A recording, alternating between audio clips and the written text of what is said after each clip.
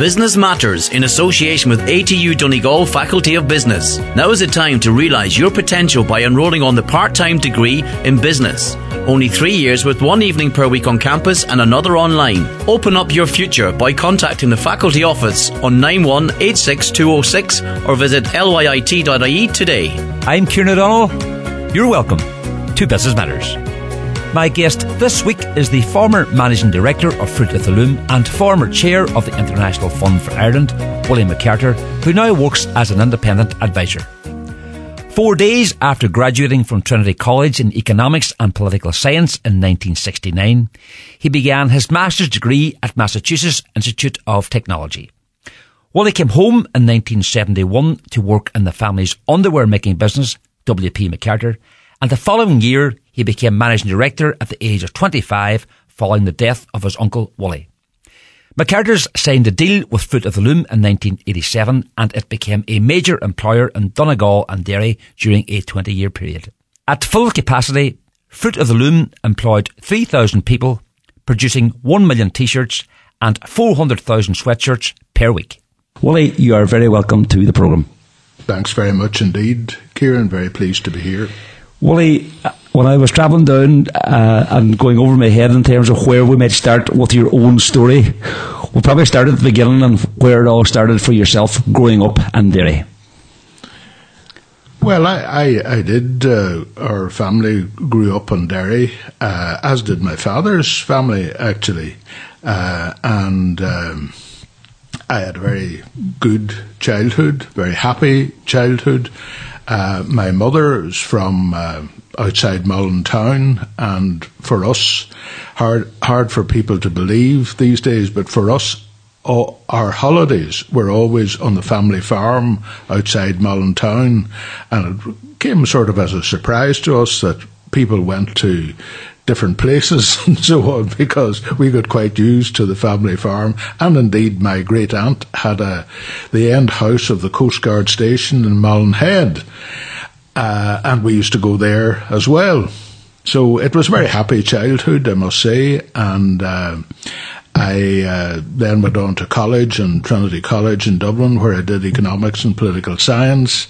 I was fortunate enough to get accepted by the Massachusetts Institute of Technology, or MIT, where immediately after Trinity, in fact 3 days after finishing my final exams, I started at MIT, where I did 2 years at the Sloan School at MIT and got my master's. And much to my surprise, I ended up working in Buncrana fairly straight away, because my father, who had always kept, I have 2 brothers and myself in the family, and my father had always said, this business is far too hard for people, so for anybody, so you're going to do something else.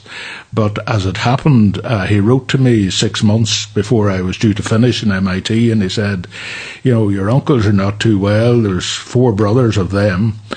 And he says, and the business is not too well, if you're ever thinking of coming back, you should come back. So I wrote back to him and said, well, I'll come back for 6 months, and I'm still here. And the family business was underwear?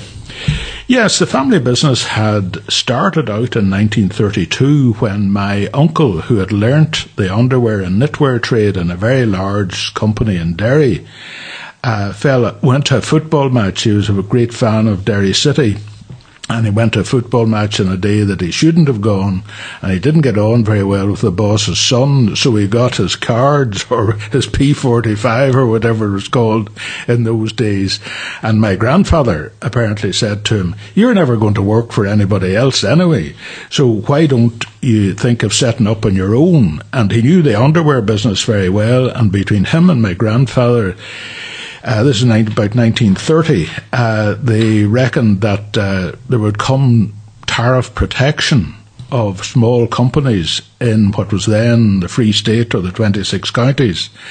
And both of them reckoned if they set up in the Free State, they'd get tariff protection from the much larger, generally English firms around Nottingham and Leicester.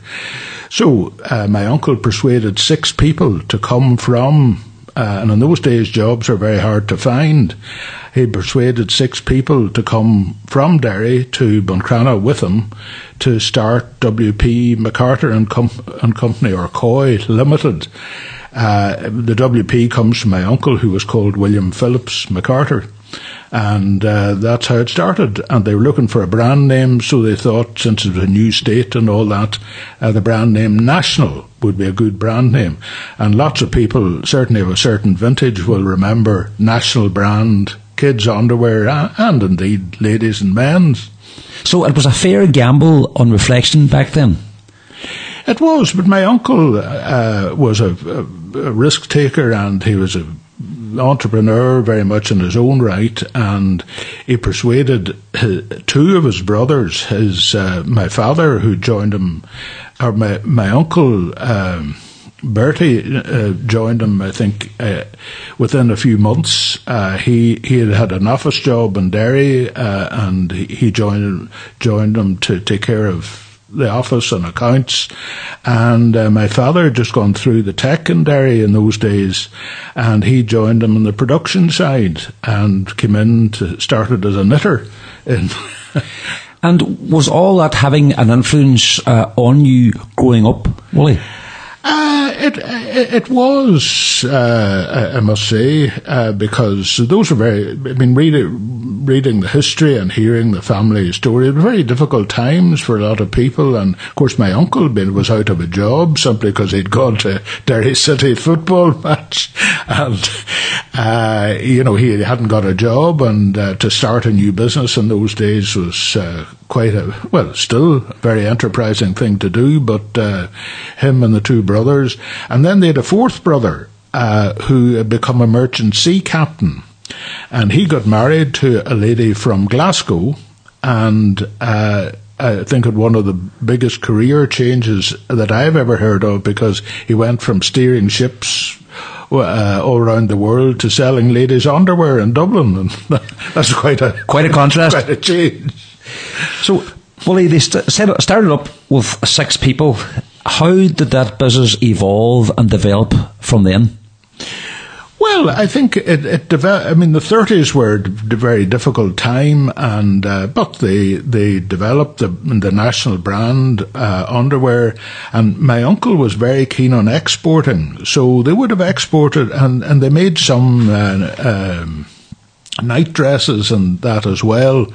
My uncle would have exported to various places, but the main market was the Free State, or the 26 counties, and then the war was a very difficult time for them. Very, very difficult, as it was for everybody else. Very difficult to get supplies. I mean, there's a great family story of my father being very friendly with an undertaker in Muff called Jim Lynch, and my father was hunting for fabric. Now their raw material was cotton yarn, but they couldn't get it. So my father was talking to Jim Lynch, and he said, "Well, look, I got a lot of shroud cloth, and we'll do a deal." So my father bought a lot of brown shroud cloth, and they made women's and kids' knickers out of this that apparently had the attribute that every time you moved in them, they squeaked. But it was very difficult. They had to use turf and all that because no coal.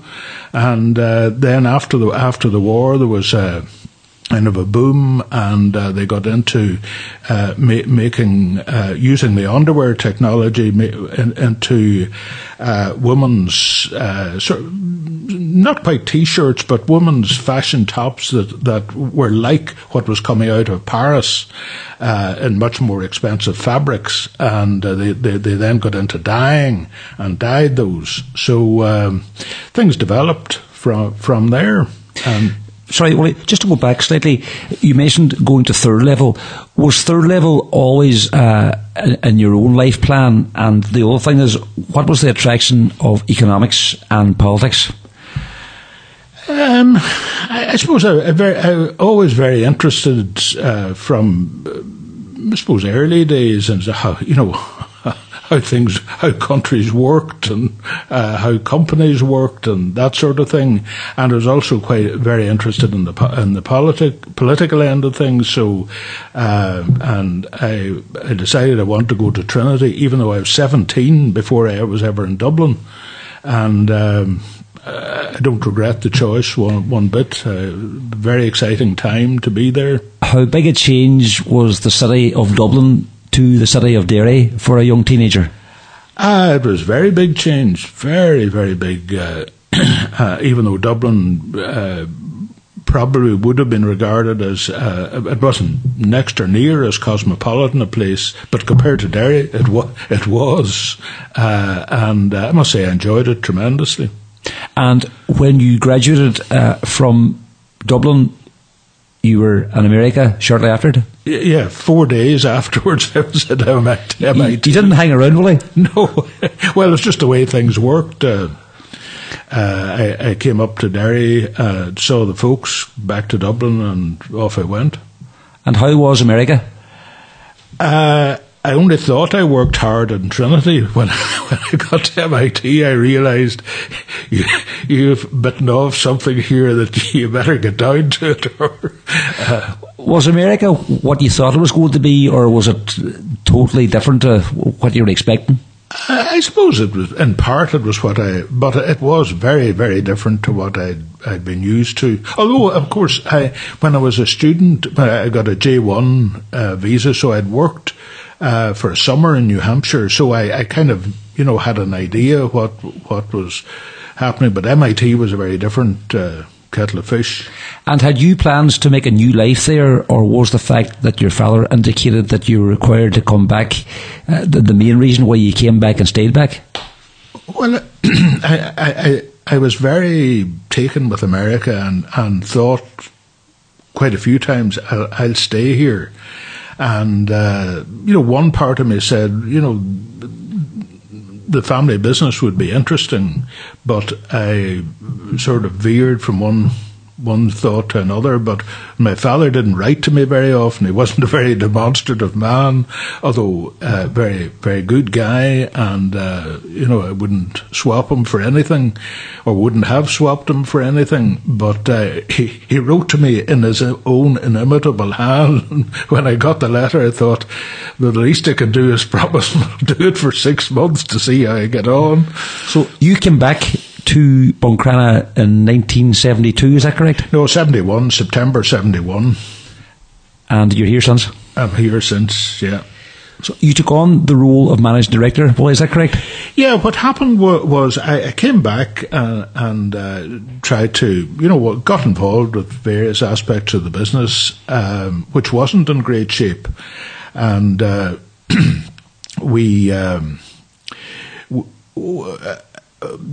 we'd got in touch with a company in London called Associated Apparel Buyers, and just shows you how the fashion business works. They had identified, they had very big American connections, and they'd identified there was a tremendous craze for what was called in those days pointel. Pointel was actually made on women's underwear machines that created little diamonds for women-shaped vests and so on. And it was really women-shaped vests that this pointel, that's what they wanted. And I remember we had sampled them, and my uncle in Dublin and I met them in my uncle's office in St Andrew Street, and they said we could take 1,000 dozen a week of these. Now, 1,000 dozen was a very big order, and I knew that we could do with it. So I rang up my father, and in those days it was what I call the Wells Fargo telephone system, where you dialed 10 in Dublin and asked for Buncrana 27, and eventually you got put through.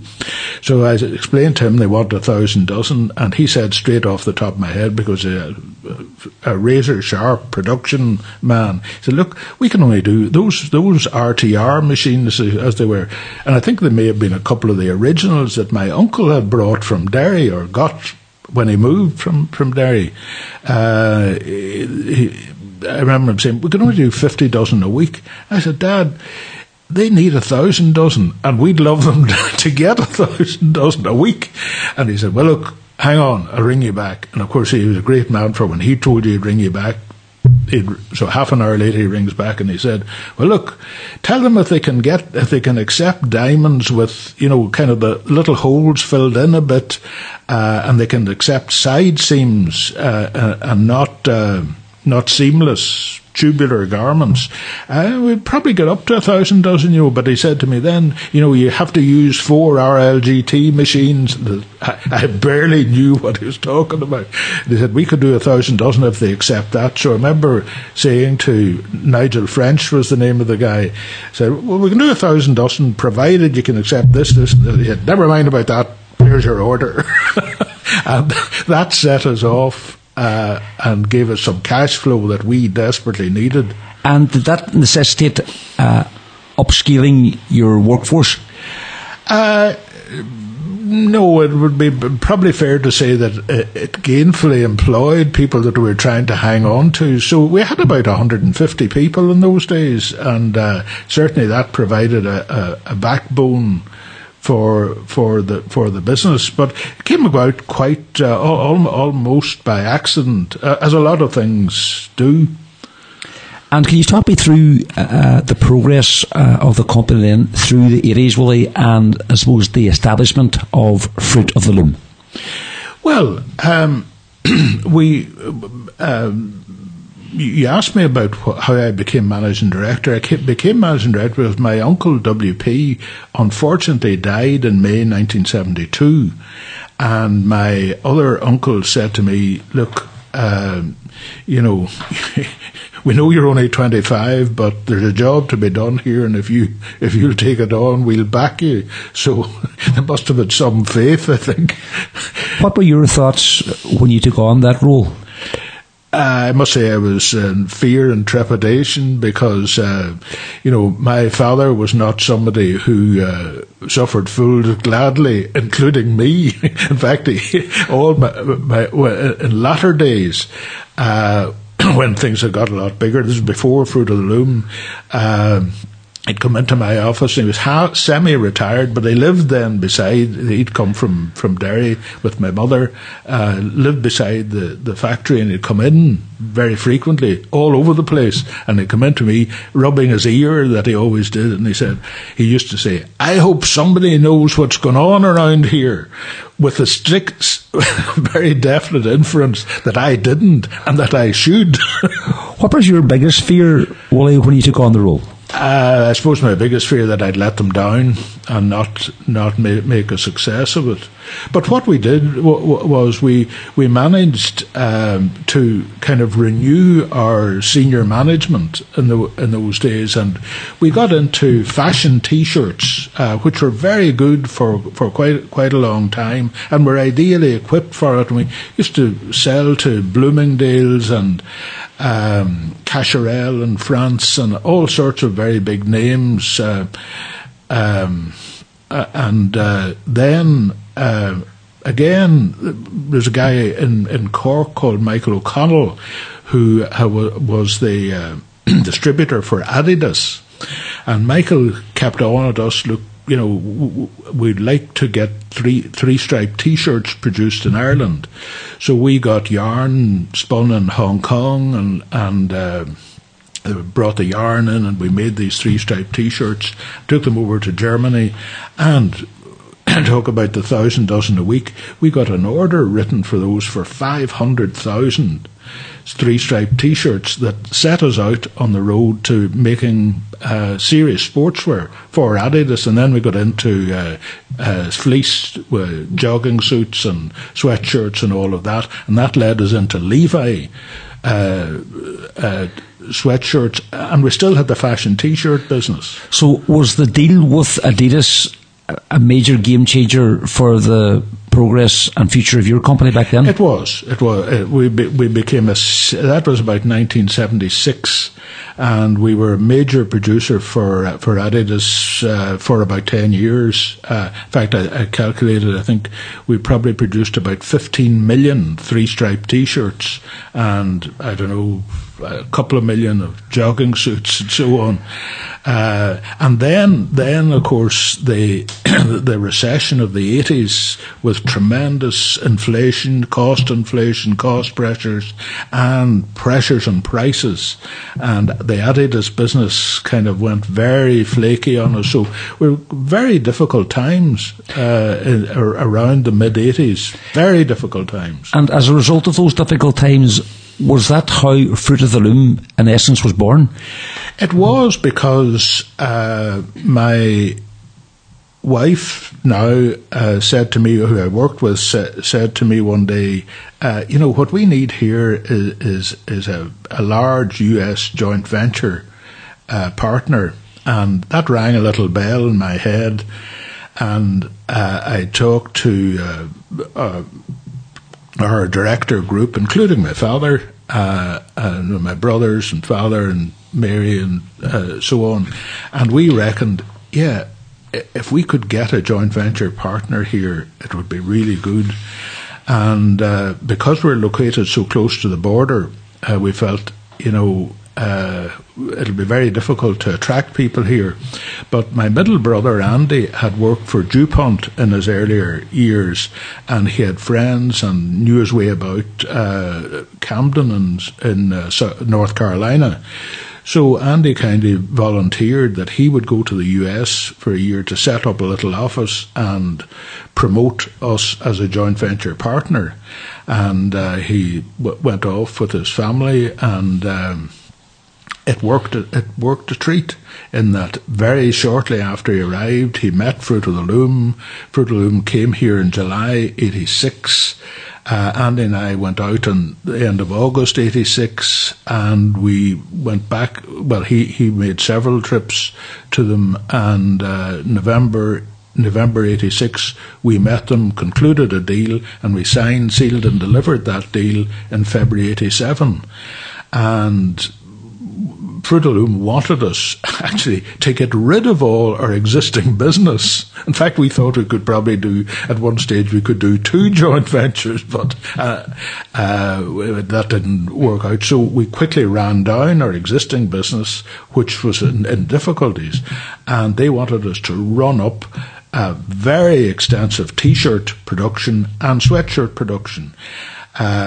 Which we did, and I must say one of the key things about that was that we never had any resident Americans. The people who did all this were all people who were local to Buncrana, surrounding Inishowen, some in Derry, and that they were all local people who worked for us or who came to work for us, and that gave me tremendous satisfaction that we were able to build an enterprise that within a few years was producing 1 million T-shirts a week and 400,000 sweatshirts.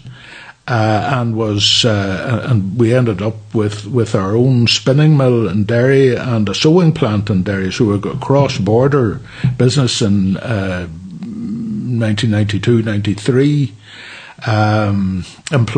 eventually employing about 3,000 people, with plants in Rafo, Milford, Dunlow, 2 or 3 in Buncrana and 2 in Derry, and 1 in Morocco.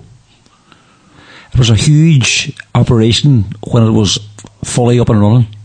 It was, and I mean, I think it certainly was very exciting for a lot of people, because it's only when I read back what, kind of, as you look back, you don't remember but the 80s was a very difficult time. Economically, and for a lot of people, a lot of emigration and that, and yet here we were with a kind of tiger by the tail, where our pressure was, let's let's get people hired, trained, let's get this production up, let's make it good quality, and so on. And we ended up with those kind of numbers: 1 million T-shirts a week and 400,000 sweatshirts. What do you think of it all when you reflect on it now? I was very glad that we did what we did, because it put such thing. It gave people a lot of hope. It trained a lot of people, including myself. And there, we'll take a break. Business Matters, in association with ATU Donegal Faculty of Business. Now is the time to realise your potential by enrolling on the part-time degree in business. Only 3 years with 1 evening per week on campus and another online. Open up your future by contacting the faculty office on 9186206 or visit lyit.ie today. You're welcome back. Before the break, Willie was reflecting on Fruit of the Loom's 20 years in Donegal and Derry. It gave people a lot of opportunity, and while it lasted for about 20 years, and as the IDA will tell you, if you get 20 years out of a project, that's not bad. It gave, say, a lot of people a lot of opportunity, and I wouldn't reverse what we did. Are you surprised, or were you surprised at the time of how successful the whole thing became?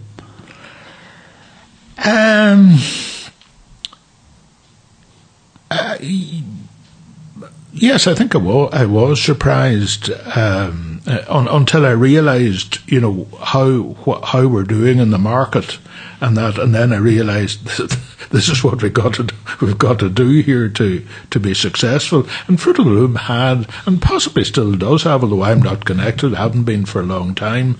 Fruit of the Loom had about 30% of the entire European market, and of course in America was probably at that stage was the largest underwear manufacturer in the world, perhaps. And certainly our setup here with the spinning mill in Derry and the knitting, bleach and dye, cutting, sewing and warehousing, probably the largest vertical setup of its type in the world at the time. You mentioned 3,000 jobs when things were at full capacity. That's a massive number of people employed at a time when things maybe weren't so good economically. Yes, yeah, and it's only when I look back on it that I realise, I realise just that this is quite exceptional, and particularly for a relatively peripheral and isolated area like the northwest of Ireland here, and like Donegal. Just staying with the 80s for a second, Willie, it was around that time that you got a phone call to become involved with the International Fund for Ireland. Yes, and you need to be aware of these phone calls because it was sold to be, well, in fairness, it was sold to be only a few hours a week. We want you to become a director, and I did become well, first of all, I asked my boss in the States. I said, look, I've been asked to become this, and you're expecting me to work miracles here, kind of thing, along with my fellow folks in Buncrana. And he said, oh, well, you'll be able to do that too. So I became a director of the International Fund for Ireland. And then, much to my surprise, they came along and said, we want you to be a chairman, but it'll only take about half a day a week, and we only want you to do it for 3 years. And that was January 93, and I ended up in February 2005. Now, having said that, it was an extremely interesting time. I think the fund did a lot of good, particularly on the ground, helping people, local people, in the various programmes, both in Northern Ireland and the 6 border counties of the Republic. Just in layman's terms, Willie, what was the fund set up for, and how did it help? Well, the fund was basically set up to, I think the words of the founding agreement provide contact and dialogue between unionists and nationalists throughout Ireland. And in layman's terms was about bringing Protestants and Catholics together in largely using economics, but we had no sectarian head counts or things like that. We would encourage people to get involved with an economic project in a town or a village, particularly in Northern Ireland, where there maybe had been bombing or that, and be a local company or group set up where there'd be Protestants and Catholics involved or in the thing. And as I say, while the fund never conducted what we used to call sectarian head counts, nevertheless we encouraged people to do the thing on cross-community basis. And of course, apart from the general politics of the whole thing that stretches back probably 1,000 years or whatever, one of the problems in Northern Ireland, and indeed in the Republic, but particularly in Northern Ireland, was and still is, where if you and I are working together, I'll probably get to know you and you know me, and even though we might be different religions or different backgrounds, we'll realise, well, your man's a human being, or just like me, and we've got to get on with things and that. So the idea of the fund was that it involved a lot of projects, hopefully involving both sides of the community, but doing something that was economically worthwhile. Whether that was, a thing like the fund's Wider Horizons programme, where it took people from both communities and from the Republic, sent them away to the States, or sometimes further afield, or to Belgium or whatever, to get training that would help them in finding jobs. But in the process of doing that, people, they bump the opportunity of getting to know people in the other community. And of course, in a lot of places in Ireland, in Northern Ireland, that didn't happen. So that was one of the things the fund tried to do, is create the opportunities for people to get to know one another. And on a wider level, one could talk all day about what the fund did, but fund was organised on a north-south basis, and one of the key things that it did was, in all its programs, were the people who kind of ran the programs at the direction of the board, and the board was a completely independent board. You're nearly like a judge. Once you were appointed, they couldn't get at you. And so the board was very independent and had its own money from the US, from the EU, from Canada, Australia and New Zealand. So your own money, and we're talking in those days, fund money would have been about, my memory tells me, about 20 million sterling a year, which was sizable money. And we'd cooperate with government, we'd cooperate with the Ireland funds, which had been set up by Tony O'Reilly and Dan Rooney, and Cooperation Ireland and various other things. So the fund was able to leverage a lot of money. I think the numbers to date are fund money from the donors was about €900 million, and they managed to get a leverage of 2-to-1 there. So you're talking about total project funding of about €2.7 billion, which, as my dad used to say, a not inconsequential sum. And that created, over a period of time, 50 to 60,000 jobs, particularly in areas that really needed those jobs, and in the process try and bring people together. And, well, I wouldn't claim that the fund, was the be-all and end-all of everything. Lots of people have contributed to the development of bringing things forward in the peace process, because of the fund's activity at local level and working through development consultants, who are people who knew their local areas and knew how to put things together. I think it helped quite a bit to create the conditions whereby the Good Friday or Belfast Agreement came about. And although its funding is quite a bit less now, it's still doing that. Have you a view on the political situation in the north at the minute now? well, my American friends used to say, that's a question above my pay grade. But I suppose my view on the general thing there is, when I look around the world and see the amount of problems that people have, right, left and centre, and I look at the opportunities that we have here, not the least of which is a climate that will probably survive reasonably well, and a lot of fairly educated people, surely to God, we could, between us, work out how to organise things, because if we can do that, we can bring a lot of good to a lot of people, and we shouldn't forget that there's a lot of people who are in considerable need in this country, both north and south. And I think that when you look at the assets that are here, what is going on, it shouldn't be beyond people to try and figure out a way forward. Willie, what would be your high point during your term as chair of the AFA?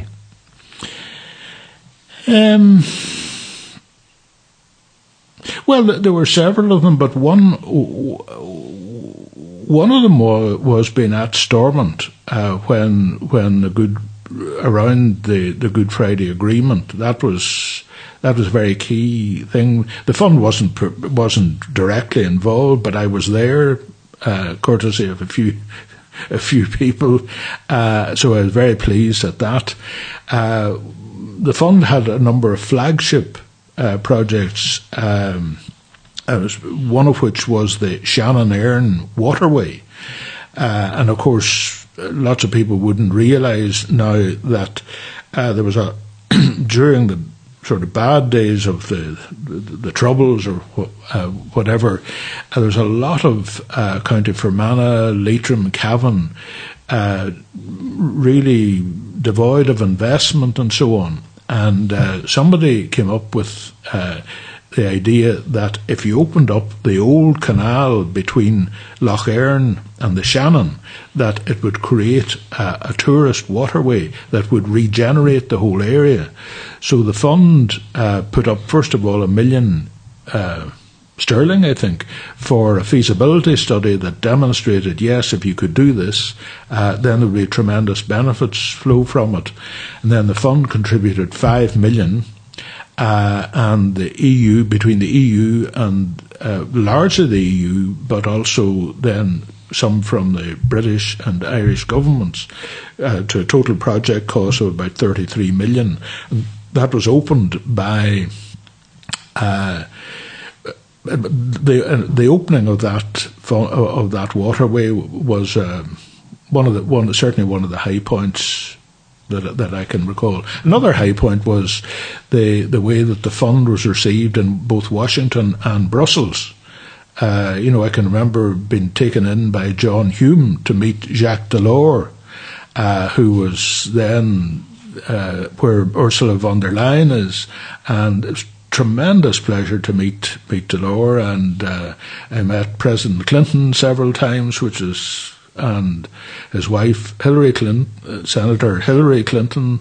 Those were great times, particularly because a lot of people were supporting what the fund was doing, and the fund in turn was supporting what a lot of people were doing on the ground.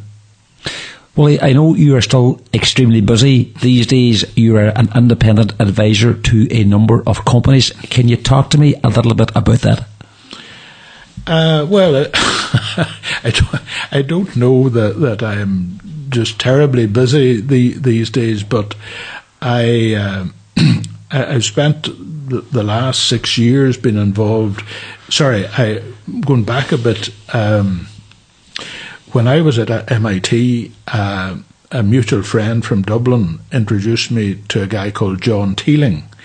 And the three of us and an MIT professor friend who unfortunately has passed away now in the last couple of years, the four of us met in a bar halfway between Harvard and MIT called the Plough and Stars, which was owned, and I think still is owned, by an Irishman from Dublin called Peter O'Malley. And we met there, John Teeling and I met there, and we've been firm friends ever since. We looked a lot at how Irish whiskey, how bad, as young guys, we thought Irish whiskey's been marketed very badly here. We could do a lot better. And, John did a lot on the history of Irish whiskey, because Irish whiskey used to be the premier whiskey in America from the 1850s on about the early 1900s. It used to be the premier whiskey of the world. And through prohibition, various political things like the War of Independence, the Economic War, and so on, the Irish whiskey industry had gone right down until government, fortunately, put 3 of the family companies together in 1966 under the brand Irish Distillers, and they built a new distillery at Middleton, which gave them a good cost base and good liquid and so on. But it really developed into a monopoly. And then John Teeling founded Cooley Distillery in 1987. When Cooley started selling, it broke the monopoly that had been created almost inadvertently by Irish Distillers. And John had said to me, sorry, I should have said, when I came back from MIT, a very good friend of mine who is actually a member of the Watt family said to me that Iriscot, which was the successor of Andrew A. Watt, which in 1885 or 86 had been the largest distillery in these islands in Derry, and with the brand names Tyrconnell and Inishowen and a few others. A friend of mine who was actually a member of the Watt family said to me, look, you could get the brand names Tyrconnell and Inishowen. So I got these brand names. I fiddled about trying to get whiskey, buy whiskey, but of course Irish Distillers had a monopoly and they wouldn't sell. And then John Teeling founded Cooley Distilleries, and he had very good friends. So he said, why don't you roll in Tyrconnell and all of that into Cooley Distillery? And I became a director and I was founding shareholder. And Cooley then went through thick and thin, but eventually one of my jobs was to find a strategic partner for Cooley. I had several false starts, several jiltings, if that's the right word, at the altar, but I finally found Jim Beam. And Jim Beam did a deal with us, bought Cooley for a reasonably good price, which I think impressed a lot of people. And that was in 2011. And that must have it coincided with Irish whiskey starting on an upward, or continuing on an upward track. But I think with the price and the publicity that we got, I think a lot of people became seriously interested in Irish whiskey.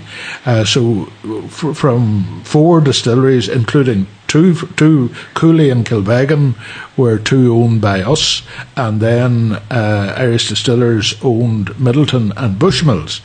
So there were 4 distilleries in Ireland, and there's now probably coming up on 45 or 50. So what we call this is a new golden age, and we'd like to think that John Teeling and I had a hand in this, going back to that meeting in the Plough and Stars. I was just going to make that point, Willie. You actually ended up doing what you talked about doing back in the early 70s? We did. I mean, John's a very go-getting kind of a guy, and I say he and I have been very good friends all those years. But we did end up doing what we said we'd do. And a funny thing is that these days, and for a long time, neither John nor I drink. And when we still had the Kilbeggan distillery, John, on a Saturday night just before Christmas, he invited a lot of people who'd been involved in the old whiskey museum that was kept alive there in Kilbeggan for a Saturday night dinner. And as always in these things, there was a guy there who had too much of the whiskey, and he started into John. He heard John didn't drink, and he started into him, giving out yards about how come you're running a distillery and you don't drink. And John tried to fend him off as best he could, but he wouldn't take no for an answer. And John said, "You see that guy with the beard over there? That's Willie. He's a director here, and he doesn't drink either." And that only fueled the fire, because he said, "How come you have two people that don't drink and are supposed to be running this distillery?" And John said, "Listen," he says, "there was a time when Willie and I produced more women's knickers than anybody else in Ireland, but so far as I know, neither of us ever wore a pair." And I told that story to Frank McNally. Frank McNally of the Irish Times rang me up one day, a few months after that, when we had won, Cooley had won World Distiller, or European Distiller of the Year, which is a great accolade for us to win. So Frank rang up and was talking about this, and he said, "I hear neither you two guys don't drink." So it just, out of curiosity, or not, just for a bit of crack, I said, this. Well, he printed it in the paper. So I never heard the end of it for a couple of months. It is quite a contrast, underwear and T-shirts to whiskey. It certainly is, but it's one I'm quite willing to live with. Willie, I'm sure you've met very successful business people and come across many successful businesses in your many years in business yourself. Is there a standout business or a standout person in business that you look up to or admire?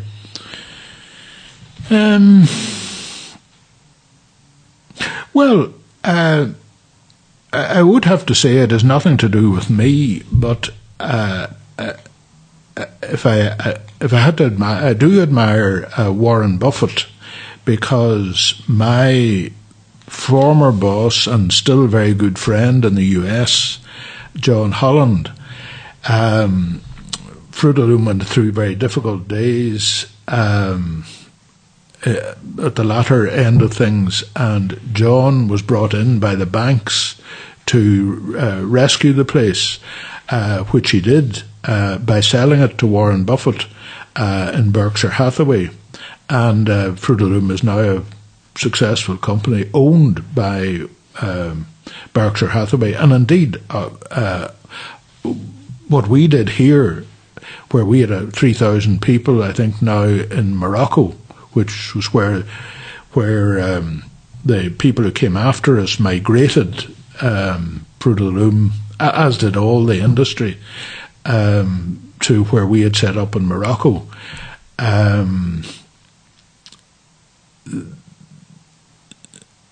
If I had to admire somebody, I'd say Warren Buffett is a man I admire greatly. And finally, Willie, what does the future hold for yourself and some of your business interests? Well, I'm 76.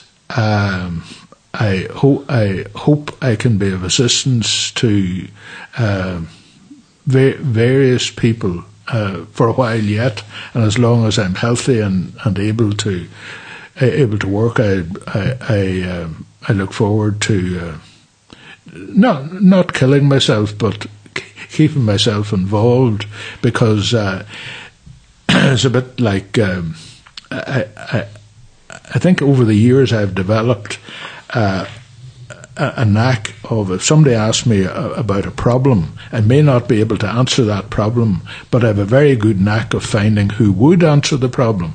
And indeed, my brother Andy told me a story quite recently where when we built our spinning mill for Fruit of the Loom outside Derry, and the reason we built it outside Derry was it needed to be done just at an absolute rate of knots. We couldn't go through a planning process, just wasn't possible, and in those days in Northern Ireland, the government was its own planner, so they could go right ahead and we ended up building what was the largest spinning mill of its type in the world at that time, and most efficient.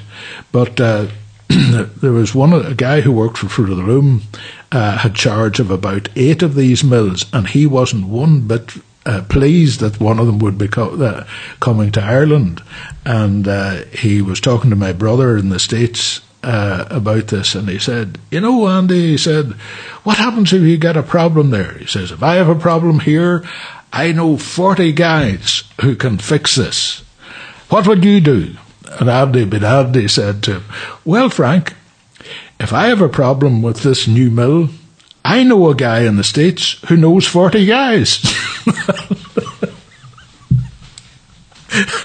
So I would say that one of the things I have learned is, if I can't answer a problem, which is probably most times, I can probably find who can answer the problem.